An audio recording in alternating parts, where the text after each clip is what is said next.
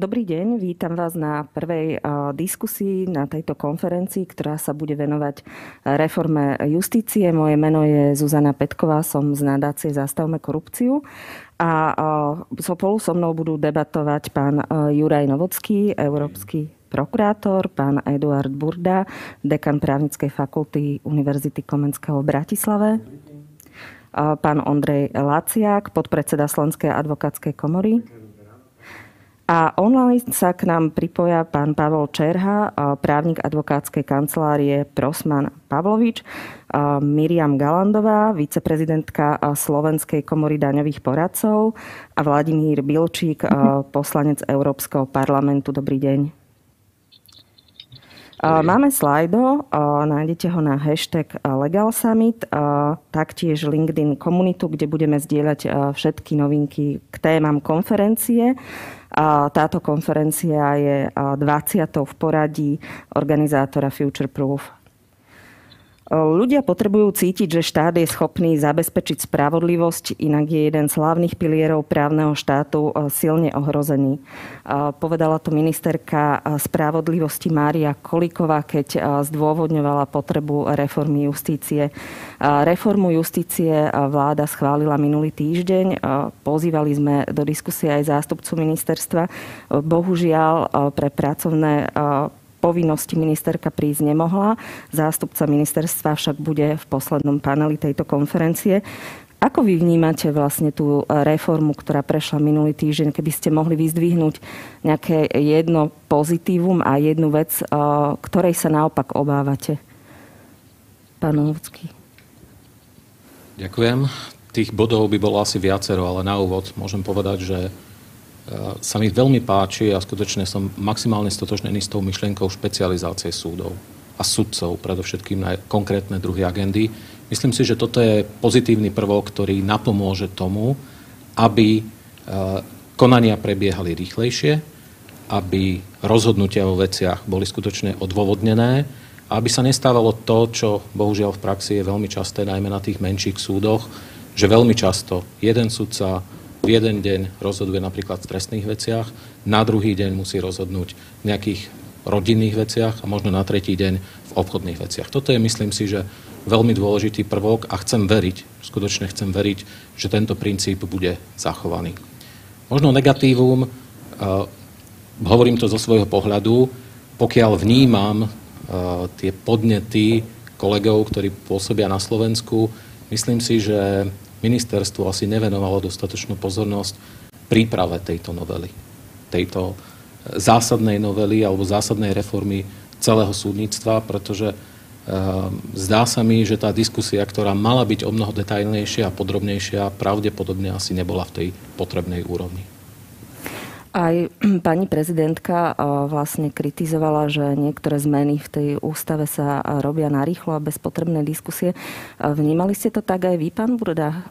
Je niečo, čo podľa vás si vyžadovalo väčšiu odbornú debatu? Ďakujem pekne za otázku. Áno, je pravda, že takáto zásadná reforma sa robila pomerne narýchlo.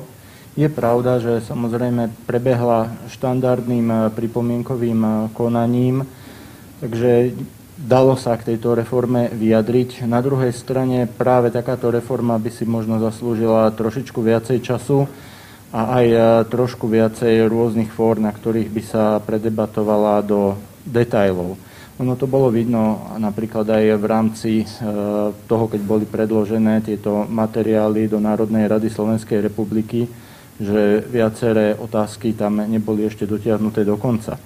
Koniec koncov jedna z týchto otázok bola práve v súvislosti s reformou obsadzovania ústavného súdu. Musím povedať, že až na jednu vec, napríklad táto reforma obsadzovania ústavného súdu napokon dopadla celkom dobre, ale samozrejme dotvárala sa ešte v rámci rokovaní v rámci Národnej rady Slovenskej republiky. Takže nedá sa povedať, že by táto reforma nebola nejakým spôsobom komunikovaná, ale na to, aká je závažná, tak mohla byť komunikovaná podstatne viac. Advokátska komora vidí aké pozitíva? Ďakujem za slovo. Tam treba rozlíšiť dve roviny. Prvá rovina je práve novela ústavy, o ktorej sa bavíme. A keď sa bavíme o reforme justície, tak v zásade ten krok 2 je opierajúca o práve túto novelu ústavy, konkrétne opatrenia alebo konkrétne nové právne normy alebo novelizované právne normy prijať. A to je ako keby aj tá reforma súdnej mapy, ktorá je takisto komunikovaná veľmi výrazným spôsobom a minimálne odborná verejnosť sa touto diskusiou alebo témou veľmi intenzívne venuje. Vo vzťahu k tej novele ústavy, keď hovorím za Slovenskú advokátsku komoru, tam je najväčší problém ten, že sa otvorili nožnice na to, aby Najvyšší správny súd, ktorého založenie naozaj treba vnímať pozitívne, pretože je to štandardná súdna inštitúcia v rámci aj európskych iných štátov, čiže toto je úplne v poriadku. A naozaj sme to vítali vo vzťahu k disciplinárnej pravomoci sudcov, prokurátorov, notárov alebo exekútorov, ktorí v podstate prenesene vykonávajú aj štátnu alebo verejnú moc. Na druhej strane tie nožnice sa otvorili vo vzťahu k advokátom, čo je veľmi nie je úplne šťastný krok z toho hľadiska, že advokácia musí byť nezávislá. To jednoducho je pre fungujúci právny štát nevyhnutné.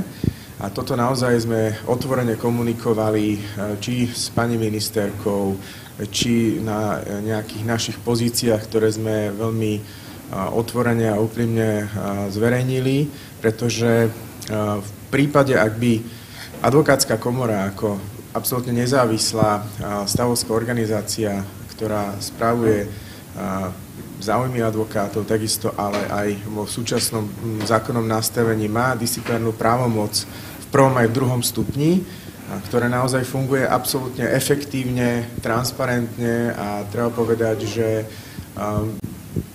tie dokonca rozhodnutia sú publikované v rámci zbierky disciplinárnych rozhodnutí, čiže tam absolútne nie je žiadna pochybnosť o tom, že by toto fungovalo.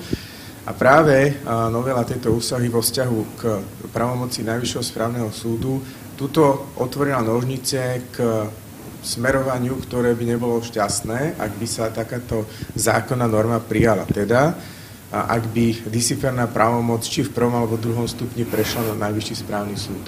Čiže čo je nevyhnutné, aby ostala disciplinárna právomoc na Slovenskej advokátskej komore v prvom a druhom stupni s tým, že, tak ako to funguje napokon doposiaľ, Najvyšší správny súd mal právomoc preskúmovať zákonnosť tohto konania v tzv. Správnom konaní. To je úplne v poriadku v rámci kasacie. Toto je štandardné aj v rámci právneho štátu, ale aby samotné disciplinárne konanie nad advokátmi vykonával súd, toto správne nie je a na toto naozaj upozorňujeme a takisto by sme vítali nejakú širšiu diskusiu odbornej verejnosti, pretože myslím si, že naprieč odbornej verejnosti a naprieč právnickými profesiami je konsenzus, čo sa týka tejto otázky. Vy spomínate, že tie disciplinárne konania fungujú dobre. Verejnosť to možno aj vzhľadom na tie kauzy, ktoré sa týkajú nielen sudcov, prokurátorov, ale aj advokátov, ktoré teraz vlastne dennodenne sledujeme, vyšetruje NAKA mnohé prípady. Verejnosť to možno až tak nevníma, má pocit, že tí advokáti rozhodujú sami o sebe, o svojich kolegov. Je aj zvyšok vlastne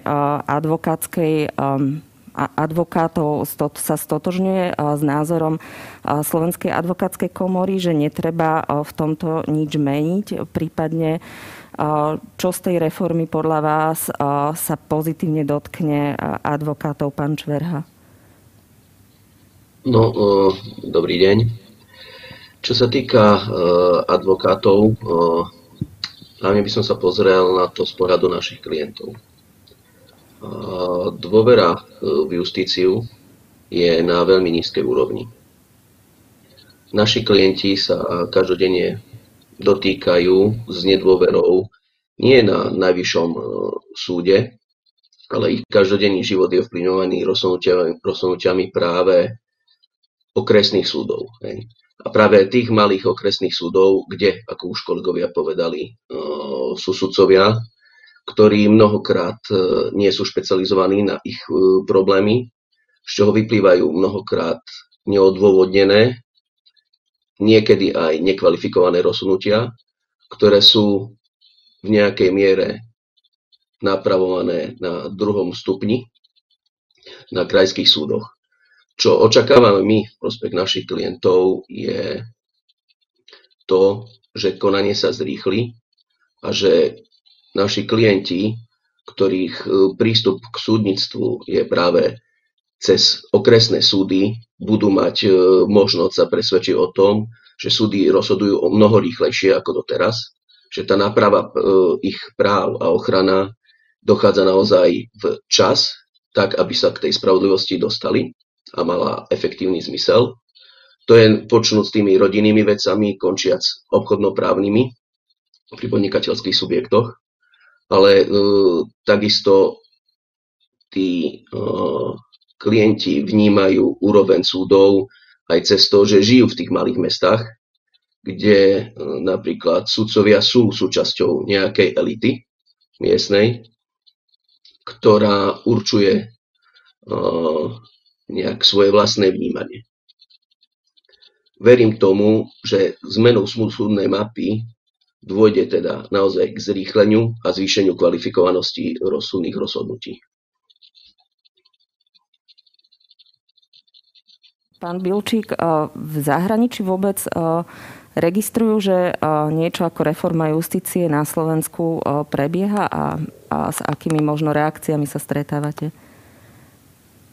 Ďakujem veľmi pekne. Dobré ráno všetkým a ďakujem pekne organizátorom za nielen pozvanie, ale aj za to, že túto tému otvárajú v takomto formáte a v momentálnom načasovaní. A veľmi jednoduchá odpoveď je áno, registrujeme to veľmi intenzívne. Ja som poslancom Európskeho parlamentu na roku 2019 a jedna z mojich úloh je aj monitorovanie fungovania právneho štátu v súvislosti aj s dôsledkami, ktoré pociťujeme celospoločensky po vraždách Jana Kuciaka a Martiny Kušnírovej. V Európskom parlamente existuje monitorovacia skupina, ktorá sa tomuto venuje, vznikla ešte v minulom mandáte a ja som stálym členom tejto skupiny a tú situáciu na Slovensku veľmi pozorne sledujeme.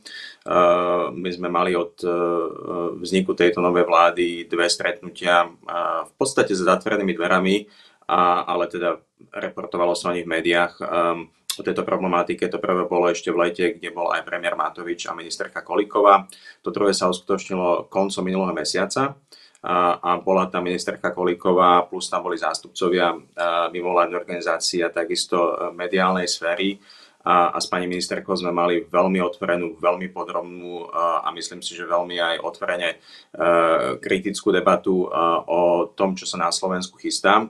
Takže my to veľmi pozorne monitorujeme a budeme to monitorovať aj naďalej v Európskom parlamente. A chcem povedať, že tá téma naozaj zaujíma ľudí, sledujú to, pretože momentálne vôbec otázka fungovania spravodlivosti a právneho štátu je téma, ktorá hýbe európskou politikou. Videli sme to v ostatných týždňoch pri rokovaniach o európskom rozpočte a fonde obnovy, ktorí zablokovali naši susedia z Maďarska a z Poľska práve kvôli obavám z princípu prepojenia princípov právneho štátu s využitím európskych peňazí. Ja si myslím, že je dôležité, aby toto prepojenie existovalo a nakoniec som rád, že sa dohodlo.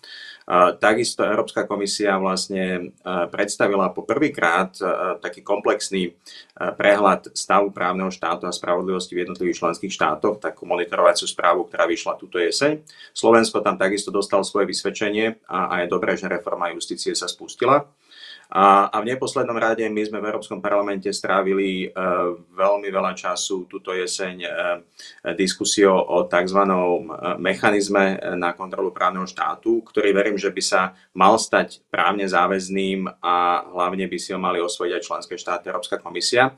A mala by to nahradiť ten doterajší monitorovací mechanizmus Európskej komisie, keď by sme sa podrobne pozerali na to, čo sa deje v oblasti spravodlivosti a právneho štátu vo všetkých členských štátoch. No a súčasťou tohto je samozrejme aj diskusia toho, čo sa deje a čo sa chystá na Slovensku.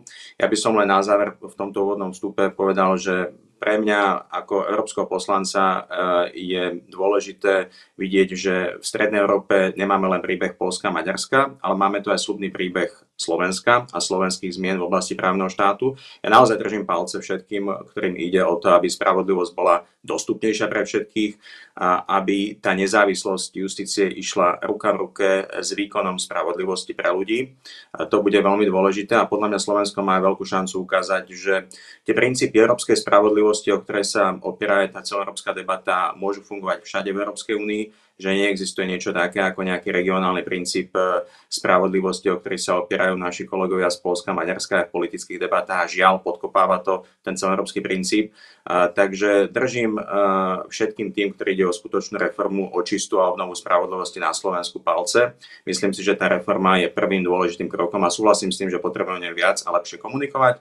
Súhlasím, že ju potrebujeme zaviesť do praxe a držím palce, aby sa to tak udialo. Takže naozaj my to budeme aj naďalej z tej európskej pôdy sledovať a vždy, keď tam budú problémy, tak na ne budeme upozorňovať, na to sa môžete spoľahnúť. Ďakujem. Ako už pán Lacek spomínal, tá reforma má zaviesť Najvyšší správny súd. Celkovo vlastne majú vzniknúť správne súdy. To správne súdnictvo podľa hodnotení účastníkov konaní nemalo na Slovensku možno až také kvality, ako by tí účastníci konaní očakávali niekedy. Pani Galandová, myslíte si, že to zriadenie Najvyššieho správneho súdu a tie zmeny, ktoré schválil parlament, sú dobrým krokom? Tiež ďakujem veľmi pekne za slovo a všetkých pozdravujem. Áno, veríme, že to bude ten krok správnym smerom, ale už ako moji predrečníci povedali, bude veľmi závisieť aj od toho, ako sa tieto zmeny vlastne a aké opatrenia sa príjmú, ako sa využije táto možnosť, ktorá tu je. Ten Najvyšší správny súd je možno nejakou separátnou organizáciou, ktorá by mala umožniť zlepšenie vlastne tej kvality toho rozhodovania a fungovania správneho súdnictva. Ja som nie expert na nejakú organizáciu súdnictva, preto si nedovolím povedať, že to určite bude fungovať a je toto najlepšie a jediné riešenie. Ale keď sa pozrieme do Českej republiky, kde vlastne ten Najvyšší správny súd bol kreovaný v roku 2003, vyzerá, že to je tá správna cesta. No, tam tá kvalita toho rozhodovania v tom správnom súdnictve, ak sa pozeráme na tie daňové spory, ktoré nás primárne zaujímajú, je úplne inej kvality. Tým, že sa vytvorí separátna organizácia, verím tomu, že aj v rámci tých sudcov, ktorí budú fungovať vlastne na tom Najvyššom správnom súde, bude a takisto aj na tých špecializovaných krajských súdoch, sa vytvorí priestor na to, aby sa niektorí sudcovia špecializovali na túto daňovú agendu. Hovorím to preto, lebo to je aspoň z môjho pohľadu veľmi špecifická, vyžaduje znalosti aj z nejakých iných oblastí, napríklad z účtovníctva a podobne. Vidíme to aj medzi advokátmi, že len veľmi málo z nich sa napríklad špecializuje na daňové právo, lebo je veľmi špecifické. Takže myslíme si, keď sa vytvoria tieto podmienky, že aj tá kvalita tých rozhodnutí bude lepšia a veríme v to aj, že sa zrýchli to konanie. Lebo napríklad je kopec prípadov v tých daňových veciach, kde sa teraz riešia kauzy, ktoré súvisia so zdaňovacím obdobím roku 2000 a 2003 a to je proste tá dĺžka tých konaní je neakceptovateľná a stále sme na konci nejakého toho vývoja. Takže za mňa a myslím, že hovorím aj za daňových poradcov, určite to vítame a vnímame to ako nejaký moment, kde by sa tie veci mohli pohnúť lepším smerom. Ďakujem. Otvorili sme tu viacero tém. Jedna z nich je možno aj nová súdna mapa a vlastne špecializácia súdov. Aké stanovisko má k tomuto Slovenská advokátska komora? Ďakujem opäť za slovo. Treba povedať, že ešte prebieha interná diskusia k tejto prezentovanej súdnej mape. Vytvorili sme priestor pre advokátov v rámci takého interného prieskumu, takže tam naozaj máme množstvo aj vstupných dát alebo informácií, čiže ako nejaké stanovisko finálne ešte nemá Slovenská advokátska komora.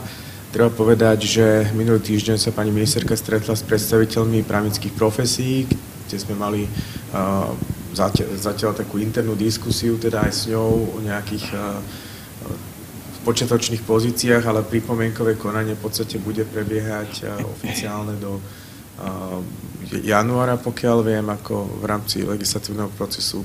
Čiže v rámci ešte januára určite budú sfinalizované nejaké pozície oficiálne, teda nielen Slovenskej advokátskej komory, ale treba naozaj povedať, že tam nejaký otvorený dialóg a diskusia k tomuto, ako pán Novotský veľmi správne poznamenal, je potrebná, pretože ide o naozaj zásadné zmeny.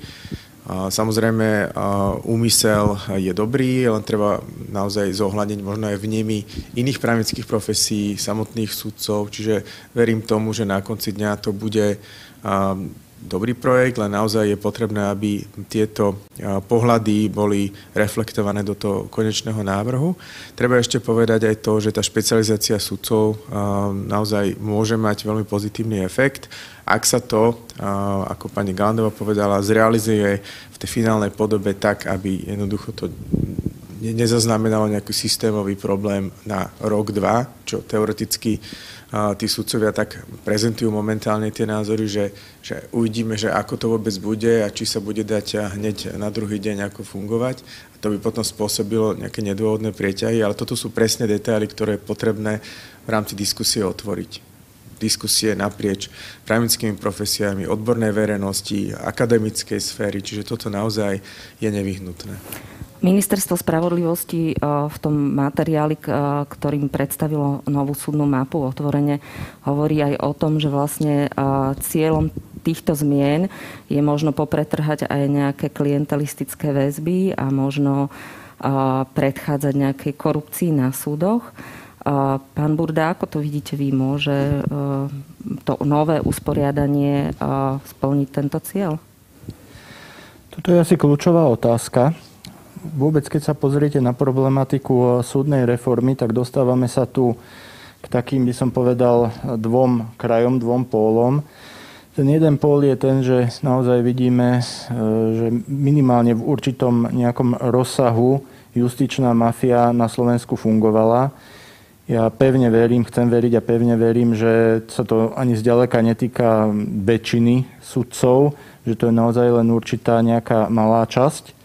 Druhá vec je ale tá, že boli naozaj také obdobia, kedy sa vlastne vedelo, že na súd sa nedá dostať len tak, že dokonca boli vyslovene súboje, by som povedal, takých tých tlačeniek, že aj keď mali niektorí ľudia na ten súd tlačenku, tak ešte im to ďaleko nič nezaručovalo, pretože tam boli potom nejaké silnejšie tlačenky.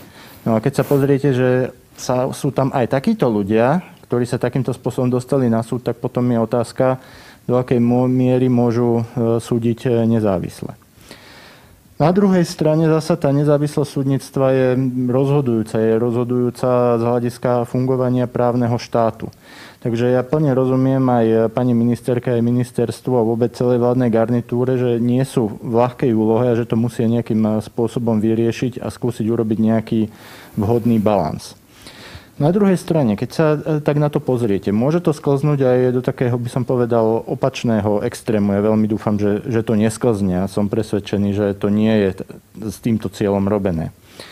Keď si zoberiete znižovanie počtu súdov, znižovanie počtu krajských súdov, zároveň je to spojené s tým, že sudcovia môžu byť prehadzovaní, zároveň je to spojené s vytvorením Najvyššieho správneho súdu, čo je v zásade veľmi dobrý krok, ako tu už bolo spomínané, ale znamená to, že veľmi veľa pozícií v rámci súdov sa bude obsadzovať, preobsadzovať, je možné, že niektorým ľuďom to nebude vyhovovať, takže budú nejakým spôsobom vytláčaní.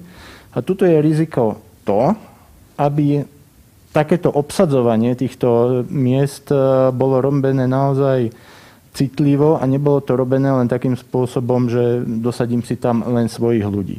Lebo ako náhle by prišlo k tomuto, tak vlastne jedna justičná mafia by bola nahradená inou justičnou mafiou. Takže toto je, povedal by som, takéto najväčšie riziko. Poviem to na takom príklade. Na právnickej fakulte Univerzity Komenského máme samozrejme veľa katedier a sú tam viacerí vedúci katedier, ktorých obsadzuje do funkcie dekan. Nie so všetkým s nimi súhlasím, ale jednoducho chcem, aby boli na tých pozíciách vedúcich katedier, lebo viem, že pre tú inštitúciu aj pre celkový vývoj právnej vedy, právneho vzdelávania je to dobrý ťah. Takže takéto niečo očakávam aj následne pri obsadzovaní tých jednotlivých postoch v rámci justícií, že to nebude vyslovene takým spôsobom urobené, že kto nejde s nami, kto nesúhlasí vo všetkom, tak ide proti nám. Ak sa toto podarí, tak to bude samozrejme veľmi dobrý ťah. Také veci ako vytvorenie 3 krajských súdov, presťahovanie z Bratislavy do Trnavy, z Košíc do Prešova, v dnešnej dobe to nepovažujem za nejaké úplne rozhodujúce. Zoberte si, tá doprava v rámci Slovenska nie je až taký veľký problém, takže si myslím, že to pretrhnutie tých väzieb nejaké tam byť samozrejme môže, ale nie je to neprekonateľné. Pred 50 rokmi by takéto opatrenie bolo účinnejšie. Pán Novocký, korupcia v justícii, systémový problém. A podarí sa ho v zásade iba presunutím súdov bez nejakej personálnej obmeny vyriešiť? Nepoviem nič tajné ani nič prevratné, keď skonštatujem, že tá korupcia celkom určite tu je. Je to problém, ktorý treba riešiť. Je otázne, či práve len zmena justičnej mapy pomôže vyriešiť tento problém. Myslím si, že toto je len malý kúsok v rámci mozaiky, ktorý môže tomu napomôcť, ale musia tam byť aj ďalšie opatrenia. Môžeme sa samozrejme baviť o tom, či je možné a potrebné možno riešiť aj personálne zloženie súdov, ale toto je veľmi citlivá otázka a naozaj nedá sa tu paušálne riešiť en bloc celý systém ako taký. Treba skutočne ísť v úvodzovkách od prípadu k prípadu, od konkrétnej osoby ku konkrétnej osobe a ak preukážeme, že tá konkrétna osoba sa dopustila korupcie alebo inej trestnej činnosti, potom celkom prirodzene musí nastať tá sankcia. Sankcia spojená s tým, že konkrétna osoba odchádza z justície, z justičného procesu. Ale nemyslím si, že ak máme na Slovensku plus minus 2000 sudcov a zhruba 1000 prokurátorov, že by to bol problém, ktorý by sa týkal drvivej väčšine z nich. To určite nie.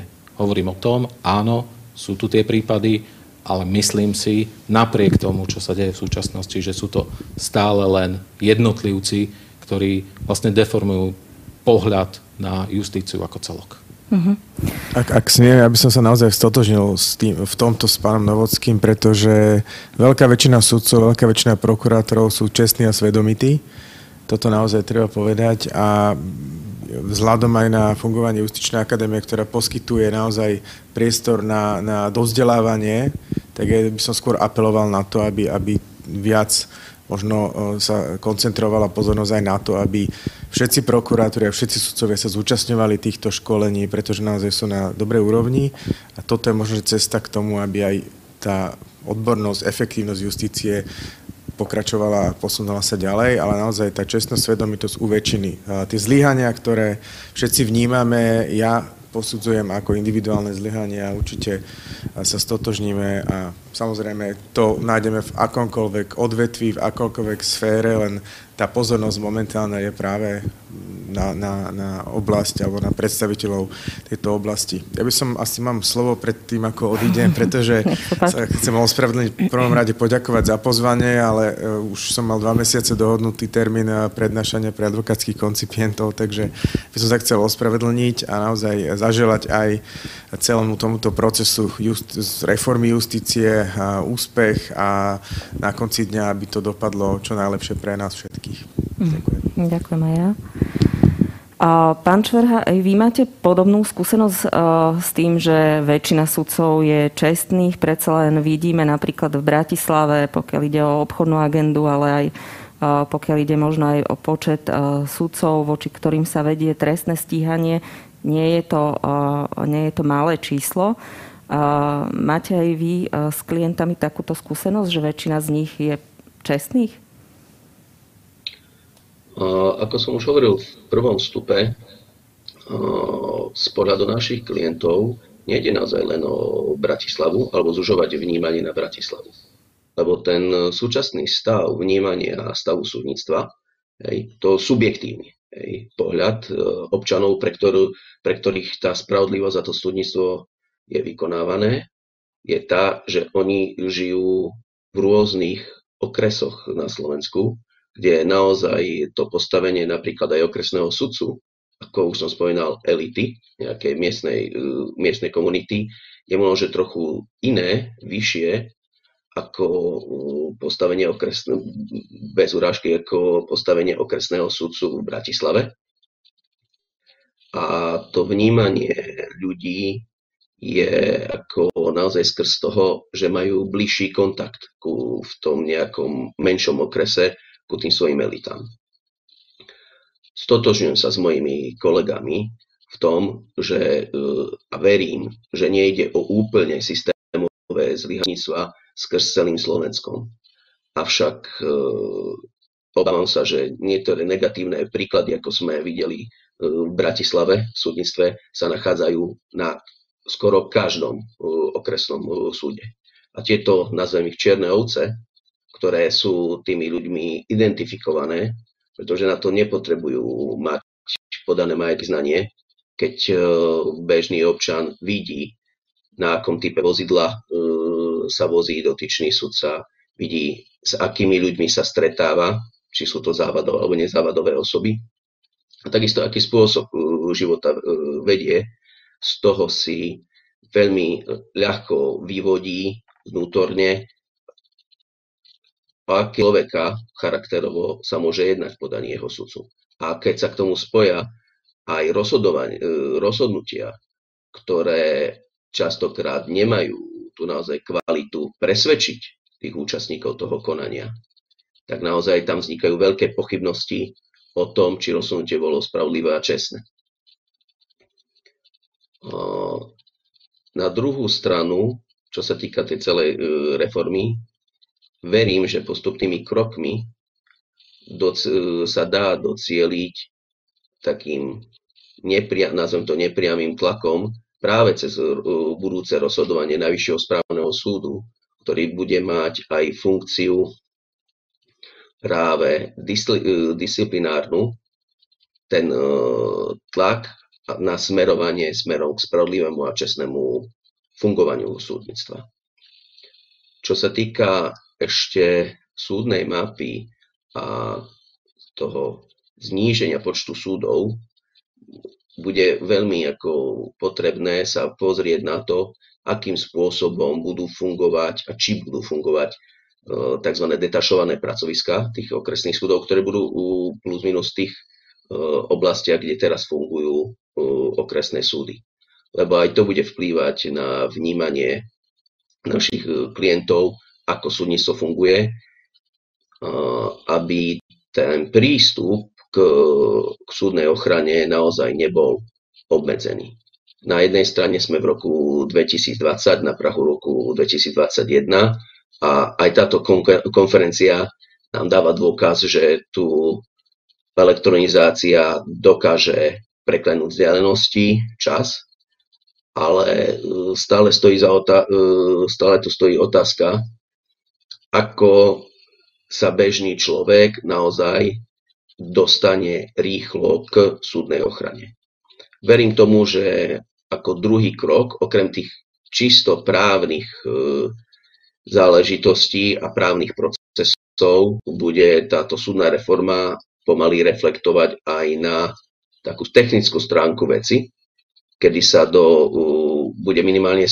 verím tomu, že sa bude minimálne uvažovať zo strany Ministerstva spravodlivosti o väčšej elektronizácii súdnictva v zmysle nielen s elektronizovaním procesov, ale možno vytvorením nových procesov, ktoré umožnia občanom sa rýchlejšie k tým súdom dostať. Ako jeden z príkladov je už niekoľko rokov fungujúce elektronické upomínacie konania a podobne.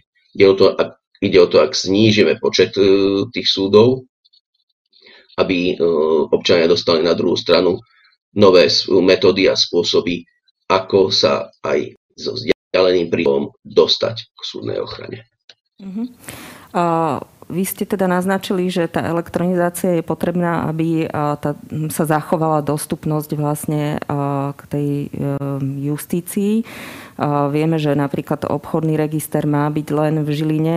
Ak sa nemýlim, možno najbližší správny súd pre Bratislavčanov má byť Nitra.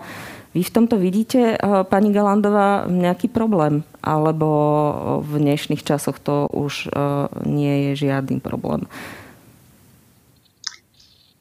To správne súdnictvo je špecifické v tom, v porovnaní s inými tými konaniami, že v podstate tam aj, samozrejme je tam možnosť ústnych pojednávaní, ale v podstate vo väčšine prípadov tam ani nedochádza k tým ústnym pojednávaniam a rozhoduje sa v podstate, to poviem, od stola. Hej? Čiže vlastne, ak sa bavíme v tomto duchu a tie špecializované krajské súdy budú vedieť tie veci vyriešiť rýchlejšie, tak to vnímam osobne ako krok pozitívnym smerom. Hej? Čiže ako keby, samozrejme, ako sme už hovorili aj predtým, bude strašne záležať na tom, ako sa všetky tieto reformy uvedú do praxe, lebo jedna vec je zmena ústavy a druhá vec je potom samozrejme všetky tie ďalšie opatrenia, ktoré by mali na to nadväzovať, aby sa zabezpečili tie ciele, ktoré znejú vynikajúco, hej, ale ako vieme aj z iných skúseností, cieľ krásne napísaný a možno, že aj nejaká úprava legislatívy ešte neznamená, že v praxi to vyvolá ten efekt, ktorý sa tým sledoval.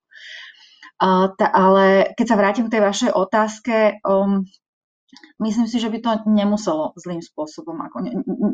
Nemusí to byť zlý krok zlým smerom a ani tam nevidím nejaké výrazné riziko toho, že by ten prístup k tej súdnej ochrane by bol nejakým spôsobom obmedzený.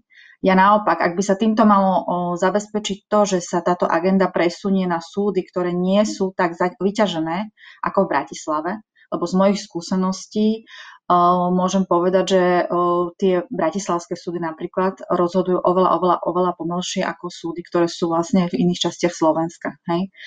Ak toto by malo byť týmto spôsobom vylepšené, tak to vnímam ako krok pozitívnym smerom.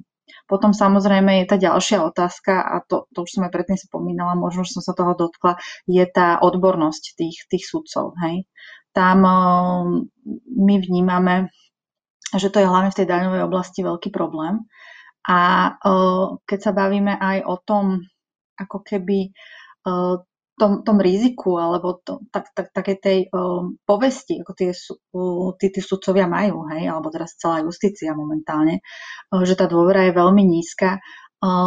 Ja osobne vnímam, že možno cesta správnym smerom je zvyšovať tú odbornosť a vyvíjať ten tlak na tú odbornosť, lebo pokiaľ bude a rovnako aj ten správny súd, ak bude dôsledne vrácať alebo poukazovať na tie chyby v tých rozhodnutiach tých nižších správnych súdov, tak tam môže vzniknúť tlak aj na takú nejakú profesionálnu hrdosť a oveľa ťažšie tam aj sa vytvorí priestor na nejakú korupciu alebo nejaké pretlačenie si iných záujmov. Hej, čiže tlak na tú kvalitu, ja si myslím, že by mohol zlepšiť aj alebo čiastočne pomôcť odstrániť aj ten problém, ktorý nás teraz trápi asi veľmi.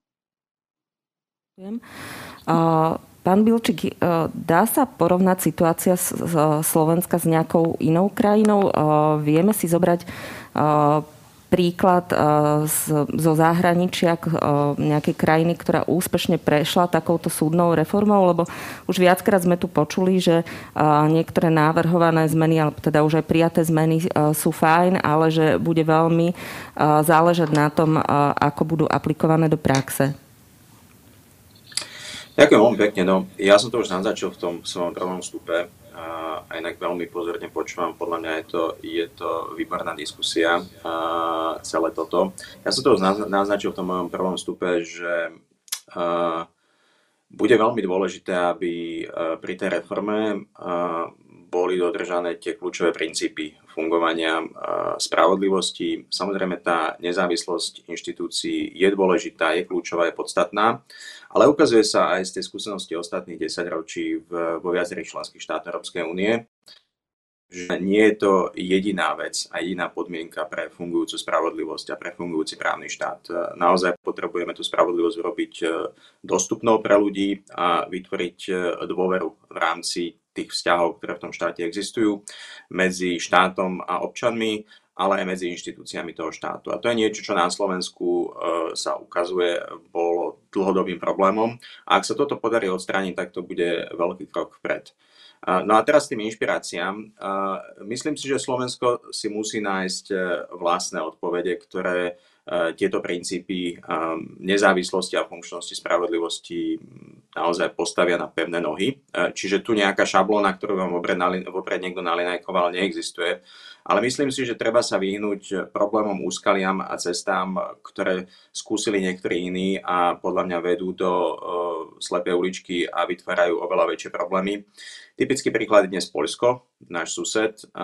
Tam takisto tá súčasná vládna garnitúra sa podujala meniť systém spravodlivosti, ale vo výsledku je to veľmi zrejme aj zo správ Európskej komisie, z tej komunikácie, ktorú máme, aj takej porovnateľnej, komparatívnej naprieč členskými štátmi, že tá poľská spravodlivosť je na tom ešte oveľa horšie z hľadiska práve jej nezávislosti, pretože tie nominácie na najvyššie poschodia súdnej moci sú dnes čisto v rukách politika, ministra spravodlivosti.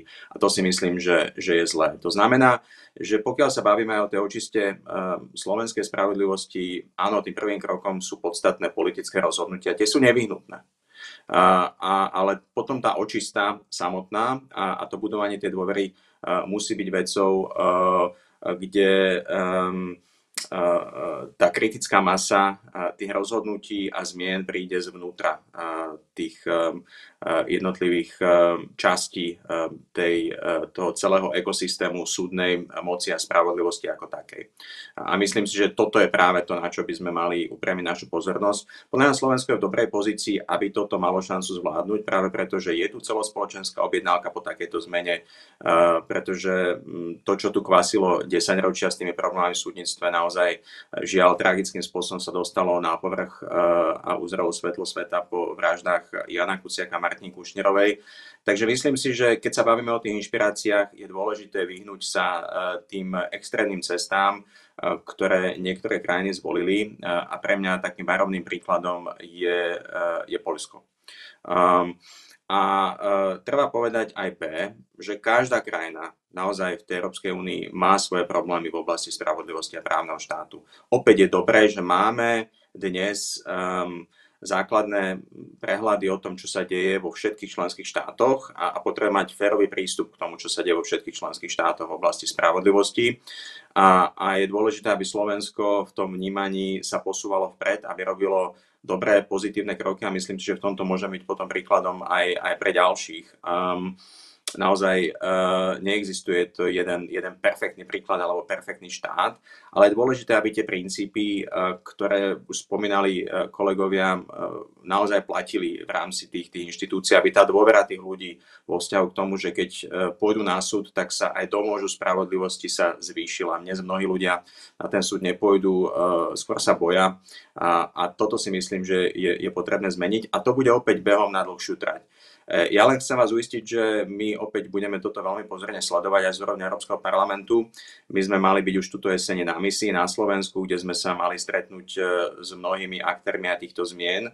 Žiaľ, kvôli pandémii sa to neudialo, ale tá misia je stále odložená. Verím, že ako náhle pandémia skončí, tak vlastne aj s ďalšími kolegyňami, kolegami z Európskeho parlamentu prídeme na takúto misiu na Slovensko a budeme robiť dovtedy, pokiaľ aj na tej európskej úrovni nebude celková zhoda, že toto už nie je potrebné. Takže to si myslím, že bude aj takým meritkom toho, ako sa na Slovensku budeme hýbať. Zatiaľ musím povedať, že Slovensko je vnímané ako veľmi dobrý potenciálny príklad tých pozitívne naštartovaných zmien. A potrebujeme aj viacej vysvetľovať na tej európskej úrovni. Ja verím, že a vôbec tá kvalita vnímania spravodlivosti ľudí z prostredia spravodlivosti zo strany Slovenska bude len stúpať. Vieme, že sme mali na Slovensku dlhodobý problém obsadiť pozíciu sudcu na Európskom súdnom dvore. Verím, že aj takéto zmeny, ktoré očistia justíciu, nám pomôžu, aby sme práve takéto pozície dokázali oveľa rýchlejšie vyplniť. My dnes máme ale aj v európskych inštitúciách príklady naozaj výnimočných osobností, ľudí, ktorí majú veľký rešpekt v oblasti spravodlivosti a súdnictva. Spomeniem len pána Hamrana, ktorý bol opätovne zvolený za šéfa Eurojustu a veľmi úzko s ním spolupracujeme aj v Európskom parlamente. Takže myslím si, že Slovensko má množstvo dobrých, kvalitných, statočných a poctivých ľudí, ktorým ide o spravodlivosť. A ide o to, aby táto reforma im dala šancu práve v tých inštitúciách, ktoré žiaľ dlhodobo trpeli aj tými neduhmi, o ktorých sa stále dozvedáme. Poľsko je taký negatívny príklad, ale keď sa bavíme o členských štátoch Európskej únie, je niekto, kým by sme sa mohli inšpirovať, že by sme mohli povedať, že tam by sme sa chceli dostať, pokiaľ ide o kvalitu súdneho systému, pokiaľ ide o vymožiteľnosť práva? Priznám sa, nie som práve odborník na túto tematiku a skôr z tých mojich poznatkov, tak ako povedal pán Bilčík, asi neexistuje krajina, kde by sme povedali, že absolútne ten systém je absolútne perfektný a môžeme ho prebrať úplne v celom rozsahu a budeme mať skvelý systém. To asi nie. Skôr by som išiel možno po tých dobrých príkladoch z praxe. To znamená, že možno napríklad niektorá krajina má veľmi dobrý systém napríklad výberových konaní na sudcov, ďalšia krajina môže mať veľmi dobrý systém napríklad občianskeho súdneho poriadku alebo u nás sporového poriadku. Čiže išiel by som podľa týchto príkladov. Presne tak, ako povedal pán Bilčík, momentálne máme, bohužiaľ, v členských krajinách tie prípady negatívne. To znamená, vieme povedať, že týmto smerom určite nie, pretože tento systém, ktorá krajina nastavila, je buď zlý, alebo nerešpektuje základné zásady právneho štátu. Čiže z môjho pohľadu môžeme urobiť niečo podobné, ako urobili niektoré krajiny. To znamená, urobiť si parciálne porovnávacie štúdie na tú, ktorú oblasť práva, tú, ktorú oblasť procesu napríklad, a vybrať si ten príklad, ktorý bude prispôsobený slovenským podmienkám a zároveň bude tým, ktorý zabezpečí, že tá spravodlivosť bude rýchla a bude dostupná a bude spravodlivá, ak tak môžem povedať. Pán Burda? Ja s týmto plne súhlasím. Dá sa povedať, že napríklad častokrát sa uvádza za vzor dobrého fungovania súdneho systému Nemecko. Nepochybne tam majú naozaj justíciu na vysokej úrovni. Na druhej strane treba povedať, že presne z hľadiska aj nejakej natúry Nemci sú niekde inde, než sú Slováci, než sú Maďari, než sú Poliaci, ktorýkoľvek ďalší národ. Takže je potrebné naozaj prispôsobiť ten systém konkrétnym podmienkam. Na Slovensku častokrát ale robíme jednu veľkú chybu a to je to, že si myslíme, že zmenou legislatívy zmeníme rovno aj fungovanie niečoho a myslenie ľudí. To samozrejme takto úplne nefunguje. Aj v zásade sa dá povedať, že keby boli širšie spoločensko-ekonomické podmienky iné, tak vlastne ten systém mohol fungovať aj relatívne bezchybne aj tak, ako bol nastavený doteraz. Ale jednoducho v týchto konkrétnych podmienkach sa vyvinul tak, ako sa vyvinul. Čo ja považujem za mimoriadne dôležité, ešte možno viacej ako legislatíva, tak to je kvalita odôvodňovania súdnych rozhodnutí. S tým sa častokrát stretávame, že naozaj niektoré zásadné otázky sú odbité pár vetami, napríklad s týmto sa súd nestotožňuje, alebo nepredložila strana žiadny dôkaz relevantný, ktorý by toto tvrdenie podporoval, napriek tomu, že tam môže byť 4-5 konkrétnych dôkazov, ktoré boli predložené, ale súd jednoducho povie, že ani jeden z nich nebol relevantný, ale nepovie už prečo. Takže toto je podľa mňa úplne základná vec a s tým sa potom samozrejme súvisí aj rozhodovanie súdov vyššieho stupňa, ktoré by na toto mali trošku dávať pozor práve na tieto veci. Ono to samozrejme začína, a tu nadviažem aj na pána doktora Laciaka, začína to už na školách, na vysokých školách. My sme napríklad začali od 2015.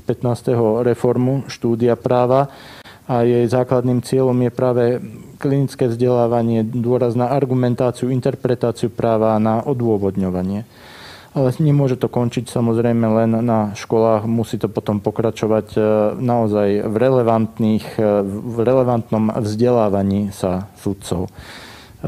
Čo som si ja všimol, tak bolo práve to, že tam, kde boli, tak keby som povedal, niektoré najväčšie podozrenia z korupcie alebo z nezákonného rozhodovania súdov, aj keď sa v konkrétnom prípade nemuseli preukázať, tak väčšinou to bolo spojené s tým, že ten daný sudca nebol až, povedzme, že neštudoval až toľko, koľko by študovať mal, respektíve jeho odbornosť sa dala ľahšie spochybniť než odbornosť niektorých iných jeho kolegov, ktorí teda rozhodovali kvalitnejšie.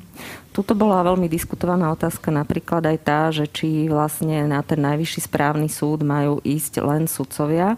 A napokon je to tak, že vlastne budú môcť súdiť aj iné právne profesie, teda že sa im umožní nastúpiť na ten súd.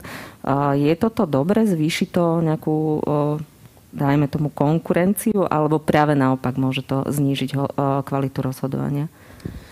Opäť je to veľmi diskutabilné.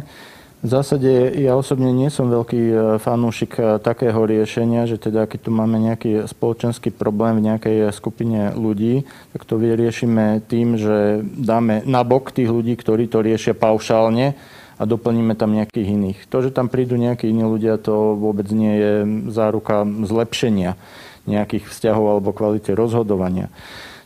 Typicky veľmi jednoduchý prípad je, keď si zoberiete, ako sa bežní ľudia častokrát rozčuľujú nad veľkými korupčnými kauzami a nakoniec zistíte, že oni sami robia nejaké daňové podvody a podobné veci. Sice v malom samozrejme, ale ak by mali väčšiu príležitosť, ak to dokážu robiť v malom, tak asi by išli aj do toho väčšieho.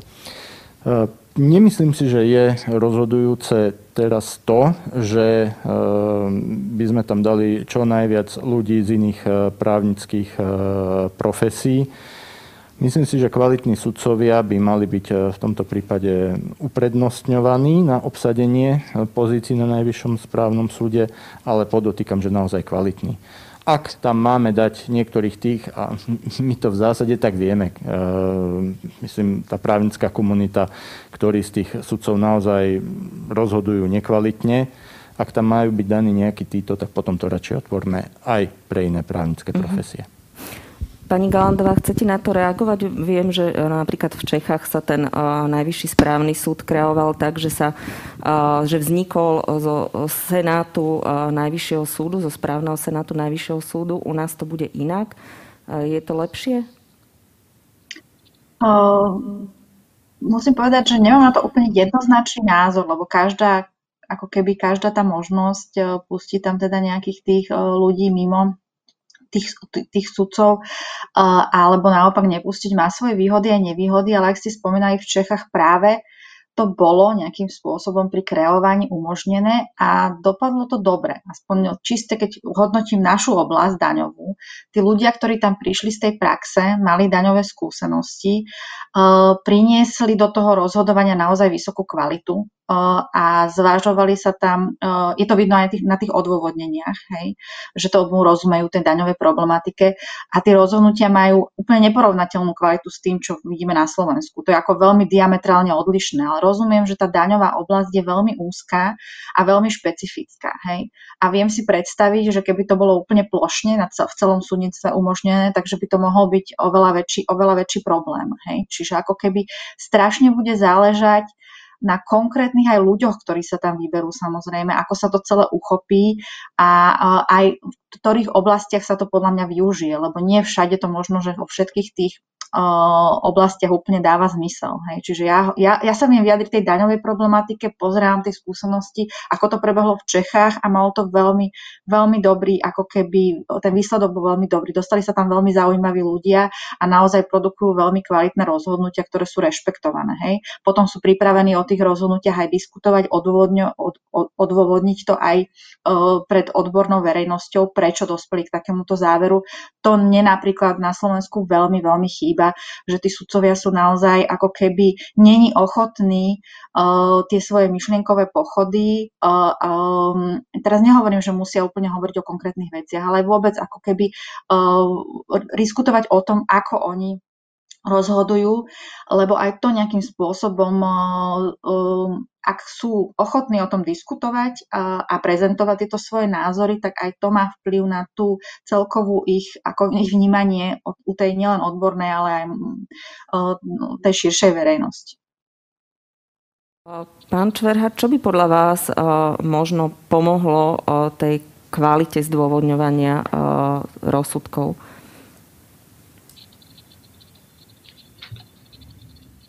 Odbornosť určite, ale to je samozrejmý predpoklad. Ja by som k tomu ale dodal, že v prvom rade to musí byť charakterovo nastavený človek, sudca, ktorý má ako jednu zo svojich daností transparentnosť a otvorenosť v komunikácii. Pretože ak chce sudca presvedčiť tých účastníkov konania o tom, že rozhodnutie je správne a spravodlivé, tak má jedinú šancu, tú finálnu, a to je odôvodnenie jeho rozhodnutia. Preto ako si myslím, že to, že niektorí sudcovia to nerobia, šťastie to môže byť ich nedostatok odbornosti, ktorí nahrádzajú autoritatívnym rozhodnutím, ako to už povedali kolegovia, s týmto sa nestotožňujem a ďalej nie je uvedené nič. A šťastí samotnou výbavou toho sudcu, aký má postoj ten sudca vôbec k stranám sporu, prípadne k účastníkom toho súdneho konania. Ak sudcovia sami seba považujú za elitu, ktorou sú v spoločnosti, ale len z titulu toho, že majú vysokú a veľkú autoritatívnu právomoc, tak toto neprospieva veci ani k presvedčeniu tých účastníkov o tom, že rozhodnutie je správne. Ak však vo vnútornej výbave sudcu bude to, že elitou práve pretože slúži naozaj poslaniu, presadzovaniu spravodlivosti a že jeho cieľom je naozaj to, aby ľudia tú spravodlivosť dosiahli a ju aj vnímali, potom je veľmi dôležité, aby naozaj ten sudca takúto charakterovú, osobnostnú, morálnu danosť mal.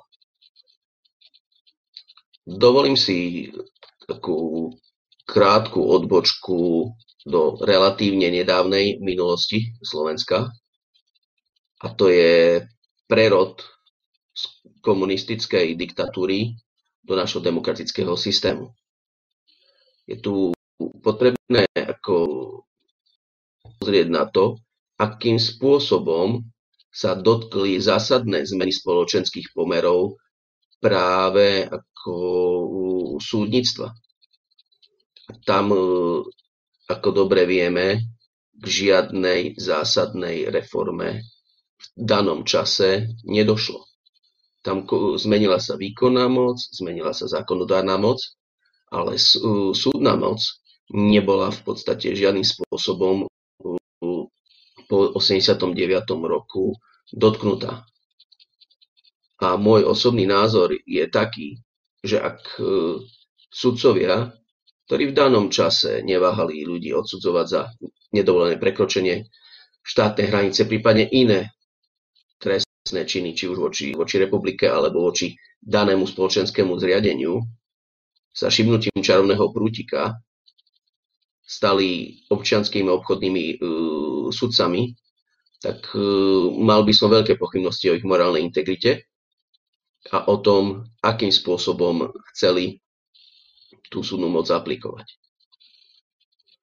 A tu si dovolím prirovnať tých sudcov, ktoré boli po tom prechode do nového demokratického systému stále súčasťou súdnictva. To je ako keď máte ten olej a vodu.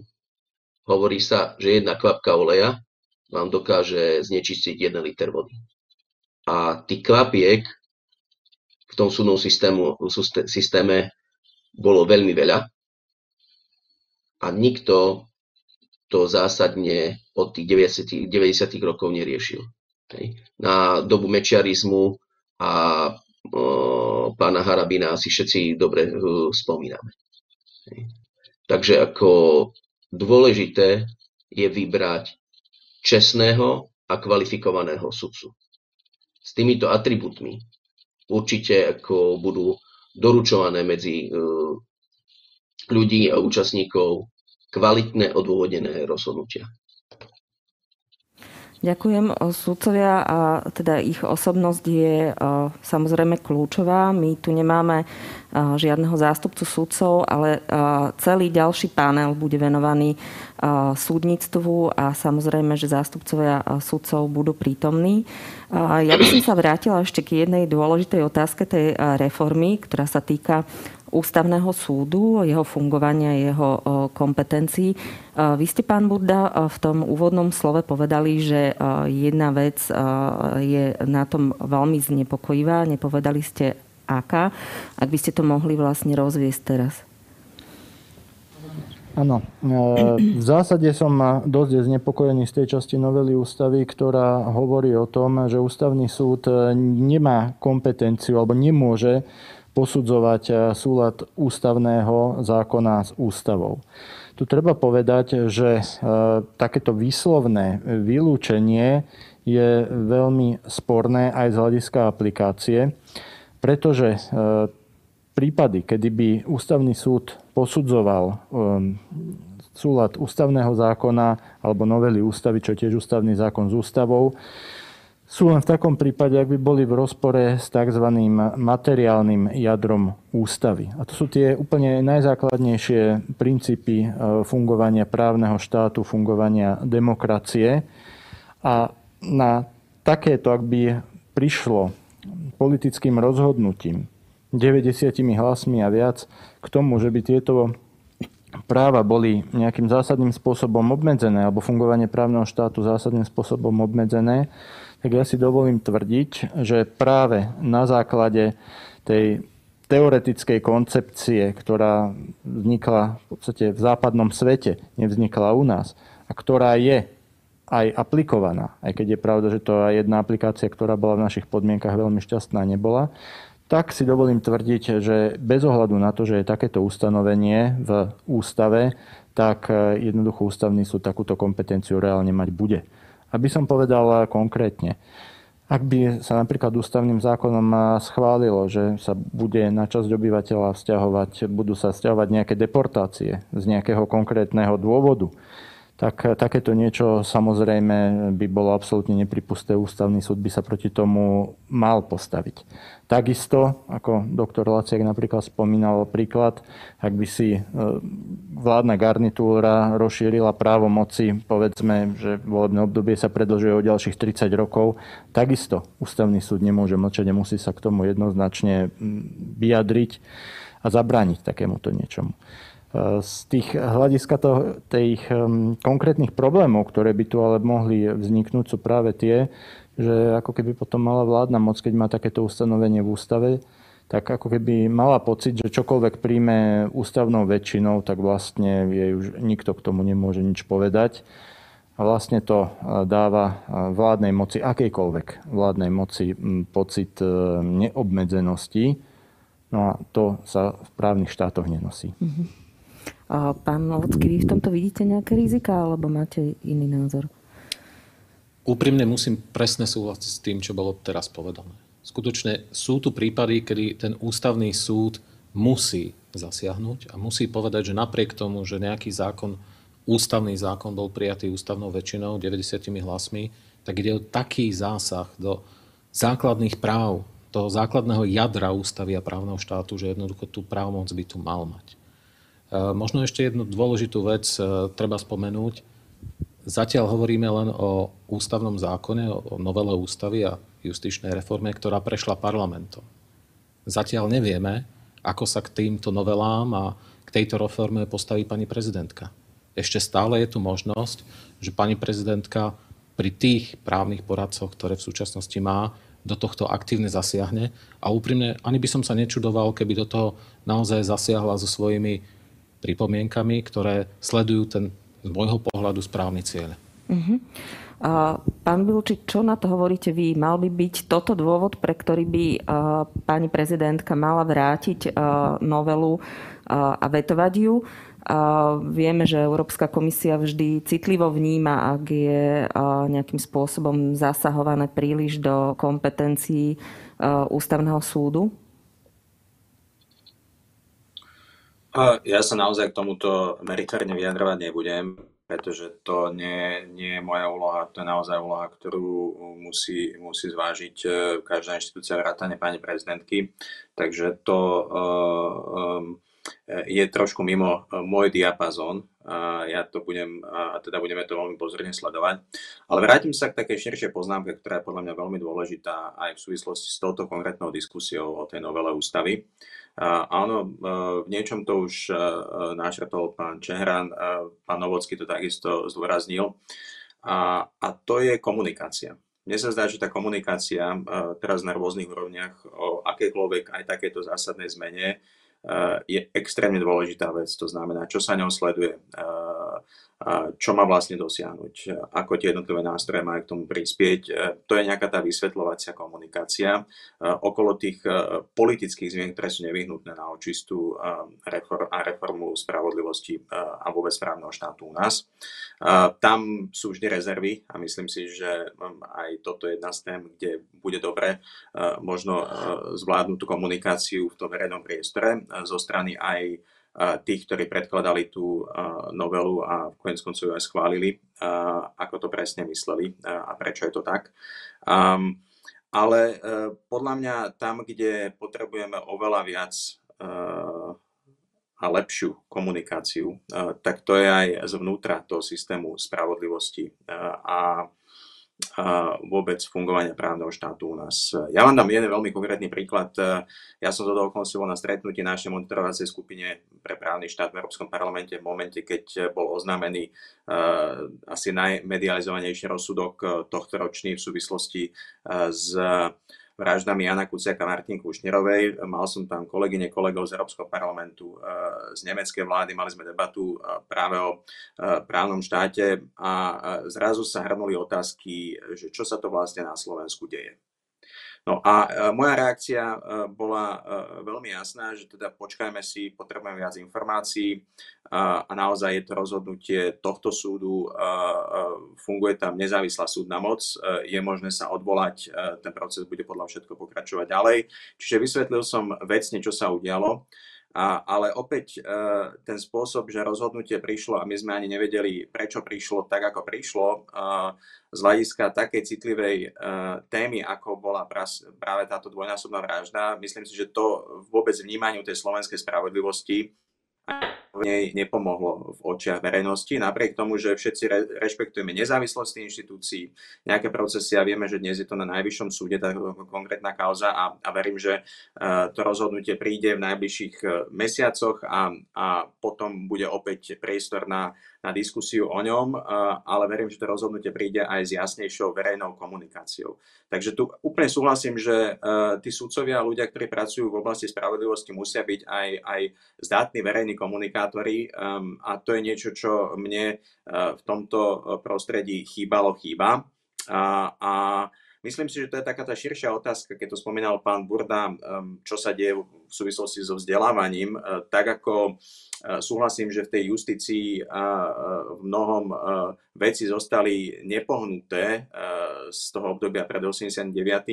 To sa týka aj podstatných zmien, ktoré musíme robiť v školstve, keď vychovávame ľudí, ktorí budú pracovať raz v oblasti spravodlivosti, či už ako sudcovia, prokurátori, advokáti, právnici. Mne sa zdá byť veľmi dôležité, že potrebujeme ten aspekt tej verejnej komunikácie s ľuďmi, s verejnosťou dať oveľa viac do popredia. Čiže opäť vrátim sa k tej vašej pôvodnej otázke bez toho, aby som komentoval ten obsah.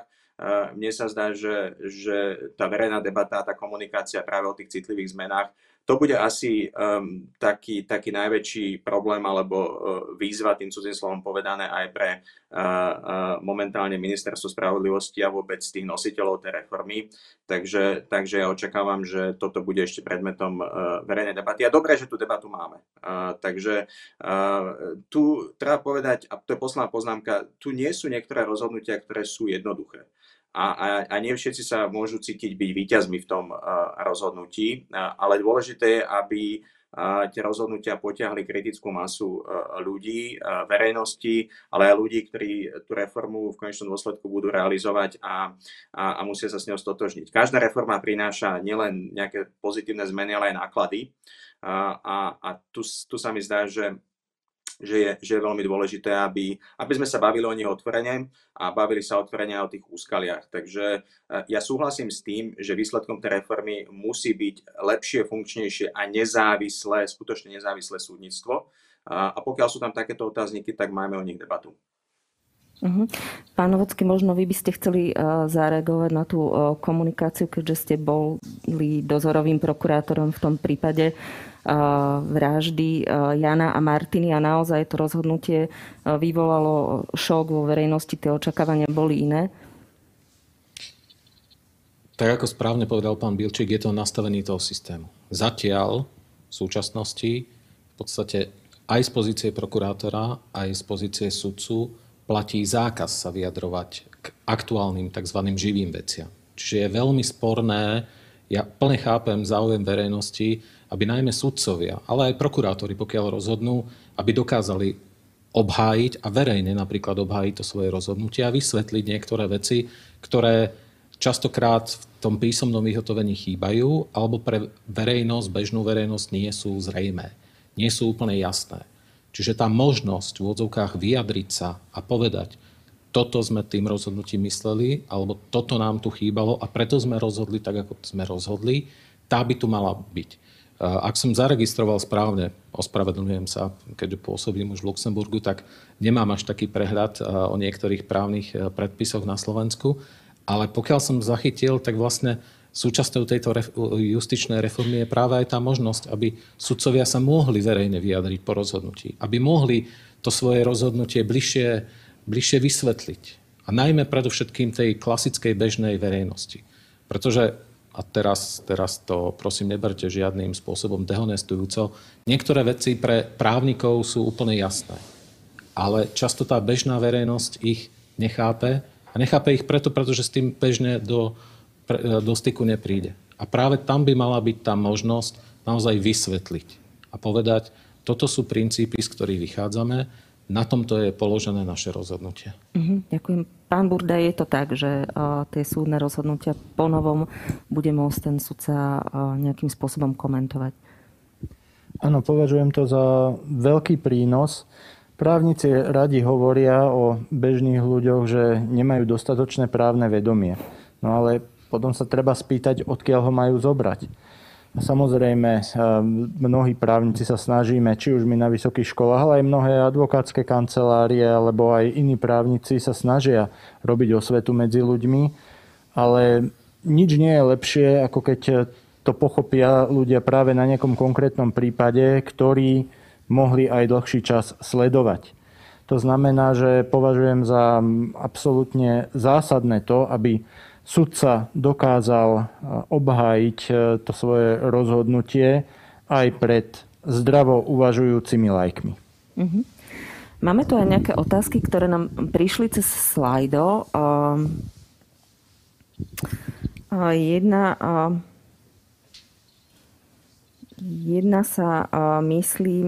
je na pána Burdu. Aký je váš názor na odobratie rozhodovacej imunity sudcom vo vzťahu k trestnému činu ohýbania práva? Nebude tento inštitút možné zneužívať? Vy ste spomínali Nemecko, tam myslím, buď v Nemecku alebo v Rakúsku takýto inštitút funguje? V Rakúsku funguje takýto inštitút. Funguje. Je súčasťou právneho poriadku. Pokiaľ máme informácie, tak nejakým zásadným spôsobom sa neuplatňuje. Keď som sa zamýšľal vôbec nad významom týchto trestných činov, v zásade som dospel asi k tomuto.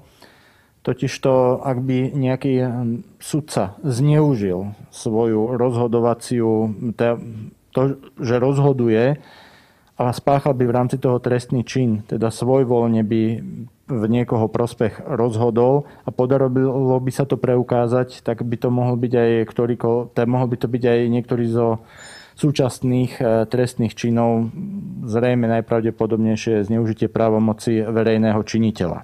Ale mohli by to byť aj niektoré ďalšie trestné činy. Aký má teda význam tento trestný čin? Myslím si, že z toho právneho hľadiska až tak veľký nemá. Možno skôr taký spoločensko-deklaratórny vo vzťahu k justícii, že aha, pozor, toto považuje verejnosť, považujú to aj politici za problémové, takže dávajte si väčší pozor na to, akým spôsobom rozhodujete a netvárte sa, že môžete čokoľvek. Mm-hmm. Možno pre laika je ťažké si predstaviť, že aký skutok by vlastne mal ten sudca spáchať, aby to bolo posudzované ako trestný čin ohýbania práva. Vieme si napríklad povedať, že možno niečo, čo sme zažili, akú skúsenosť máme, že čo by mohlo byť takto posudzované? No, najjednoduchšie riešenie by bolo, alebo najjednoduchší príklad by bol taký, pokiaľ sa podarí preukázať, že napríklad je, keď zoberieme kauzu zmenky, a pokiaľ tam teda by sa prišlo k záveru, právoplatnému záveru, že tí sudcovia rozhodovali nie podľa práva, ale podľa toho, akú mali objednávku od niektorej zo strán, tak samozrejme by išlo o takýto trestný čin za ten výsledok toho ich rozhodovania. Samozrejme v takom prípade by išlo ešte podľa všetkého aj o korupčné trestné činy. Ďakujem. Pán Čverha, pani Galandová, aký je názor možno advokátov, ktorí zastupujú v konaní pred súdmi trestný čin ohýbania práva? Potrebujeme ho?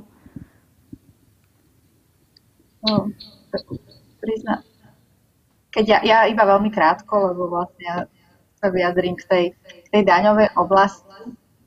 Priznám sa, keď som si to ja prvýkrát prečítala, tak vo mne to budilo skôr obavy, pretože konkrétne tej daňovej oblasti ten vývoj je veľmi taký rýchly a častokrát je tam potrebné trošku inovatívne prístupy k tomu rozhodovaniu. Hej? A mala som pocit, že toto takýchto odvážnejších sudcov skôr brzdí, hej? Že budú mať obavy, aby to nebolo vnímané ako práve odvíjanie toho práva. Tým sa vlastne odklonia od nejakého rozhodnutia, ktoré bolo čisté napríklad na formálnej interpretácii textu zákona a nezváži nejakú tú, ako keby ten účel toho zákona a podobne, že ich to nejakým spôsobom obmedzí. A tiež, ako povedal pán Burda, myslím si, že tieto veci sa dali riešiť alebo sa dajú riešiť podľa iných trestných činov, ktoré už sú nejakým spôsobom definované v trestnom zákone. Toľko z mojej strany. Pán Čverha, chcete niečo doplniť? Obava tu je možno, že na mieste, ako hovorí kolegyňa pani Galandová. Na druhú stranu, podľa mňa ten sudca sa veľmi jednoducho vie spod tej trestnoprávnej zodpovednosti alebo hrozby dostať. A to je spôsob, o ktorom sme hovorili už v predchádzajúcich častiach a príspevkoch. To je podľa mňa dôkladné odôvodnenie jeho rozhodnutia. Ak sudca bude odvážny, bude zakladať svoje rozhodnutie ale na vedomostiach a transparentných myšlienkových postupoch, ako vyhodnotil dôkazy, akým spôsobom subsumoval právnu úpravu na túto skutkovú situáciu, tak si myslím, dobre odôvodnené rozhodnutie, ktoré presne popíše jeho sudcovskú úvahu, ho aj určitým spôsobom ochráni pred dopadmi tohto nového navrhovaného trestného činu ohýbania práva. Hej. Základ všetkého je jasné rozhodovanie, transparentné a odôvodnené. Ak toto sudcovia dodržia, ja si myslím, že ostane im priestor na to, aby posúvali aj tú právnu prax a právnu vedu, možno už na úrovni Najvyššieho súdu k novým oblastiam, k novému spôsobu rozhodovania a zároveň im to poskytne ochranu pred týmto trestným činom. Nemôže byť tento nový trestný čin zneužívaný, že dajme tomu nejaká strana sporu nebude spokojná s výsledkom, bude podávať na sudcu neodôvodnené trestné oznámenia. Ako vy vidíte tento nový trestný čin? Samozrejme, toto je problém. Zo svojej praxe, keď som ešte pôsobil na úrade špeciálnej prokuratúry, v podstate dennodenne sme vybavovali trestné oznámenie na sudcov, kedy neúspešná strana sporu automaticky v tom, že nemala úspech, videla prípadnú korupciu. Bez akýchkoľvek dôkazov jednoducho nebola úspešná v spore, určite je za tým korupcia. Myslím si, že aj v tomto prípade, pokiaľ teda tento nový trestný čin bude zavedený do trestného zákona, určite to budú také snahy zo strany niektorých účastníkov konania. Ale pokiaľ som mal možnosť sa oboznámiť s tou navrhovanou právnou úpravou, tam sú také zábezpeky vo forme priamej ingerencie napríklad súdnej rady, že nemyslím si, že by dochádzalo k zneužívaniu tohto inštitútu a že by skutočne dochádzalo k tomu, že by tu nás sme mali zo dňa na deň v úvodzovkách desiatky sudcov, ktorí by boli stíhaní pre tento trestný čin. Myslím si, že ten trestný čin napriek tomu, že je pomerne sporný a diskutabilný, môže splniť svoj účel a tie záruky, ktoré tam sú dostatočné na to, aby sudcovia sa nebáli rozhodovať. Ďakujem. Ešte možno jednu otázku stihneme zodpovedať, ktorá nám prišla cez slajdo.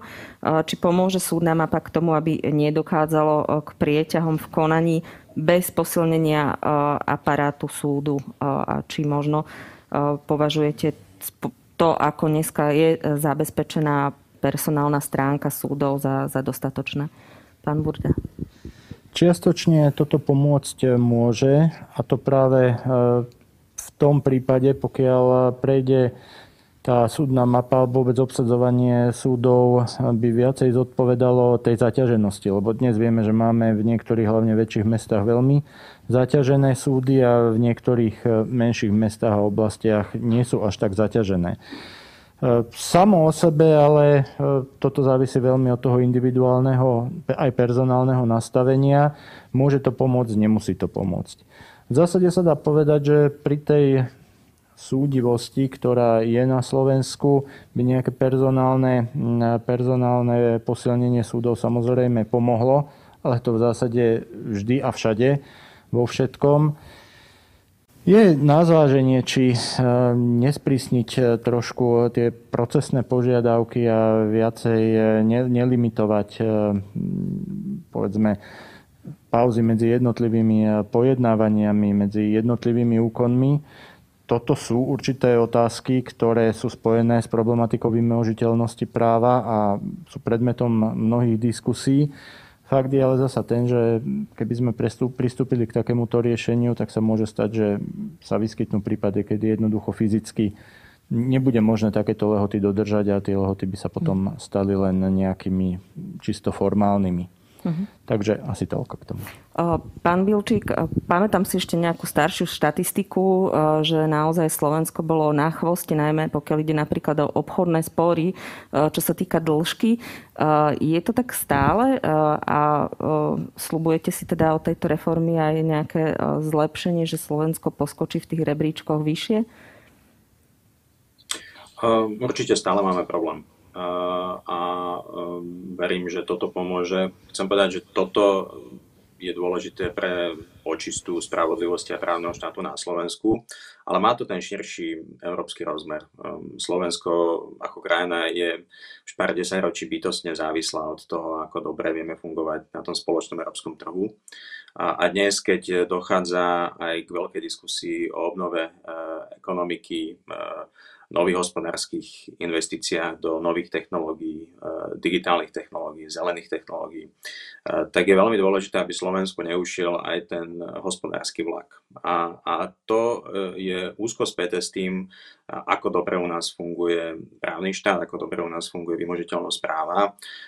Nie je žiadnym tajomstvom, že v ostatných rokoch na Slovensko neprichádzali zásadné nové a hlavne investície s veľkou pridanou hodnotou a z toho dôvodu, že investori sú ostražití v tom, kam idú investovať. Takže toto by veľmi pomohlo aj v takom širšom kontexte toho, že Slovensko dnes naozaj má šancu ukázať, že v Strednej Európe vo V4 vieme robiť zdravú, normálnu európsku politiku vo všetkých ohľadoch a nie sme tu len nejaký enfant terrible, ktorí majú záujem veci blokovať, ale naopak stávať sa k nim konštruktívne. Takže áno, potrebujeme sa zlepšiť v tých rebríčkoch a bude to potom mať aj dopad a dôsledky pre ďalšie fungovanie vôbec spoločnosti a hlavne tej našej pozície na spoločnom trhu. Slovensko je malá exportná ekonomika a my, ak chceme mať šancu dobiehať ten priemer Európskej únie aj v tom hospodárskom zmysle, tak potrebujeme pohnúť so spravodlivosťou, správnym štátom, s vymožiteľnosťou práva a to stýka aj všetkých komerčných obchodných sporov, jednoducho to musíme pridať. Čiže toto je oveľa širšia politická otázka. A ja verím, že ju takto budeme aj vnímať, pretože toto nie je len o nejakom úzkoprsom pohľade na spravodlivosť, ale podľa mňa práve tá očista spravodlivosti je niečo, čo nám môže pomôcť v mnohých ďalších oblastiach. Pani Galandová, aký najdlhší spor ste mali? Koľko trval? Niektoré ešte stále aj trvajú, no. Bohužiaľ nie je výnimkou, že tie spory trvajú 10 a viacej rokov. Napríklad také, čo som spomínala na začiatku, čo nie je môj osobný spor, ale sledujeme ho, lebo je veľmi dôležitý z hľadiska nejakého precedentného v oblasti daňovej, sa týka nejakej položky, alebo teda udalosti, ktorá bola nastala v zdaňovacom období roku 2003, a ešte stále nie je rozhodnutá, hej, čiže máme 17 rokov odtedy, hej. Čiže ako keby to je pre ilustráciu. Potom už aj taký, ako keby tá hodnota toho rozsudku pre prax je samozrejme nulová, lebo odtedy sa už zmenili dávno daňové zákony. Daňové zákony sú jedny z tých, ktoré sa menia asi najčastejšie. A aj tá frustrácia tých účastníkov toho konania je teda určite veľmi vysoká. Takže uvidíme aj v ďalšom paneli, kde budú diskutovať o súdnictve ďalší experti, čo je možno recept na lepšiu vymožiteľnosť práva. Ja tu mám ešte jednu takú rýchlu anketovú otázku od organizátorov. Možno nejaký feedback na túto formu diskusie, či sa vám to pozdáva, prípadne čo by ste navrhli zlepšiť. Pán Burda, pán Novotný. Ďakujem pekne, ja som veľmi rád, veľmi oceňujem túto diskusiu. Je potrebné, aby sme sa o takýchto problémových veciach rozprávali. Zlepšiť z hľadiska z priebehu samotnej diskusie nemám žiadny zlepšovací návrh. Myslím si, že to bolo naozaj veľmi dobré, veľmi kvalitné. Otázka je samozrejme dopad tejto diskusie a to už potom závisí na distribúcii, na propagácii tejto diskusie. Jednak dopad vzhľadom k verejnosti, jednak dopad aj k tým ľuďom v rámci politických a odborných kruhov, ktorí môžu nejakým spôsobom pozmeniť fungovanie spoločnosti. Takže ten môj postreh skôr smeruje k tomu, aby bolo zapracované práve na tejto zložke. Ja môžem len súhlasiť, ako myslím si, že vo všeobecnosti diskusia o závažných problémoch aj práva je potrebná. A veľmi často je potrebná už v čase prípravy týchto legislatívnych zmien. jediná, ale to je vec, ktorú samozrejme nemôžeme ovplyvniť vzhľadom na aktuálnu situáciu. Určite by prospelo, keby sme mali priamy kontakt s verejnosťou a možno sedeli niekde v tom klasickom štandardnom formáte konferencie, kde by sme mohli konfrontovať tie svoje názory nielen medzi sebou, ale priamo aj s verejnosťou. To by bolo určite prospešné, ale samozrejme to je vec, ktorú musíme v súčasnosti rešpektovať. Pani Galandová? Áno, tiež súhlasím s tým, čo bolo povedané. Keby to bolo prezenčná forma, ja to osobne vítam, ja mám rada tú spätnú väzbu a možno, že trošku skorej začať s tou propagáciou, hej. Myslím, že sa začala minulý týždeň, tak to je taká moja poznámka, hej, že možno, že skôr, aby si ľudia, ktorí sa zaujímajú o tú tému, vedeli nejakým spôsobom vyhradiť ten čas. A ako bolo povedané pred rečníkmi, diskusie nie je nikdy dosť a akože ja vnímam stále dlhodobý problém na Slovensku, že sa o veciach nediskutuje. Myslím, že si diskusie to lepší nápad. Ďakujem veľmi pekne. Ja nebudem opakovať to, čo povedali predrečníci. Súhlasím a myslím si, že takýchto debat nikdy nie je dosť. Zároveň ja som vďačný, že som mohol prispieť aspoň svojou trochou k tomu širšiemu európskemu rozmeru. A takisto tu bol pán prokurátor z Luxemburgu a myslím, že to je dôležité, pretože chcem povedať, že toto je naozaj širšia debata, to, čo sa deje na Slovensku. Budeme to všetci pozorne sledovať aj z európskych inštitúcií. Verím, že sa nám podarí tá reforma, pretože slovenské súdy, slovenská právna obec tvoria nielen rozhodnutia pre ľudí na Slovensku, ale naozaj tvoríme aj rozhodnutia, ktoré sú potom súčasťou toho právneho rámca Európskej únie a je dôležité, aby tam sme boli pevnou súčasťou tých rozhodnutia a rešpektovanou súčasťou hlavne. Čiže ide o kredit smerom verejnosti na Slovensku, ale ide aj o kredit krajiny a súdnictva v tom širšom európskom kontexte a tu chcem držať všetkým ľuďom, ktorí majú záujem o poctivú reformu palce. Pán Čverha, vy ste exkluzívnym partnerom tejto diskusie, tak máte posledné slovo. Ja skúsim záver panelu možno trochu zľahčiť, ale len na prvý pohľad. Ukrajina odpustí, ale budem citovať iného účastníka a rečníka z inej konferencie, ktorý povedal, že prísnosť zákonov na Ukrajine je priamo úmerne vyvažovaná možnosťou ich nedodržiavať. Preto si myslím, že táto reforma je nevyhnutná, je potrebná a verím, že prinesie zlepšenie. Podmienkou ale toho šance na zlepšenie je vybrať ako nositeľov tej reformy a nielen na tej vrcholovej úrovni, ale naozaj na tej strednej úrovni, kde je tá reforma prisadzovaná kvalitných, vzdelaných a hlavne čestných ľudí s morálnou integritou. Bez toho tá reforma zostane dobre napísanou reformou, ale nie uvedenou do života. Zodpovední musia vybrať naozaj charakterných ľudí.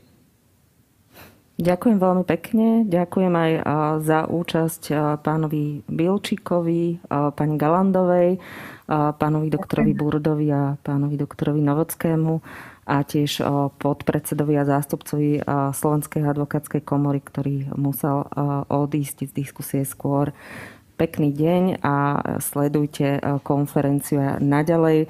Určite bude veľa ďalších skvelých podnetov a komentárov k prijatej reforme justície. Dovidenia.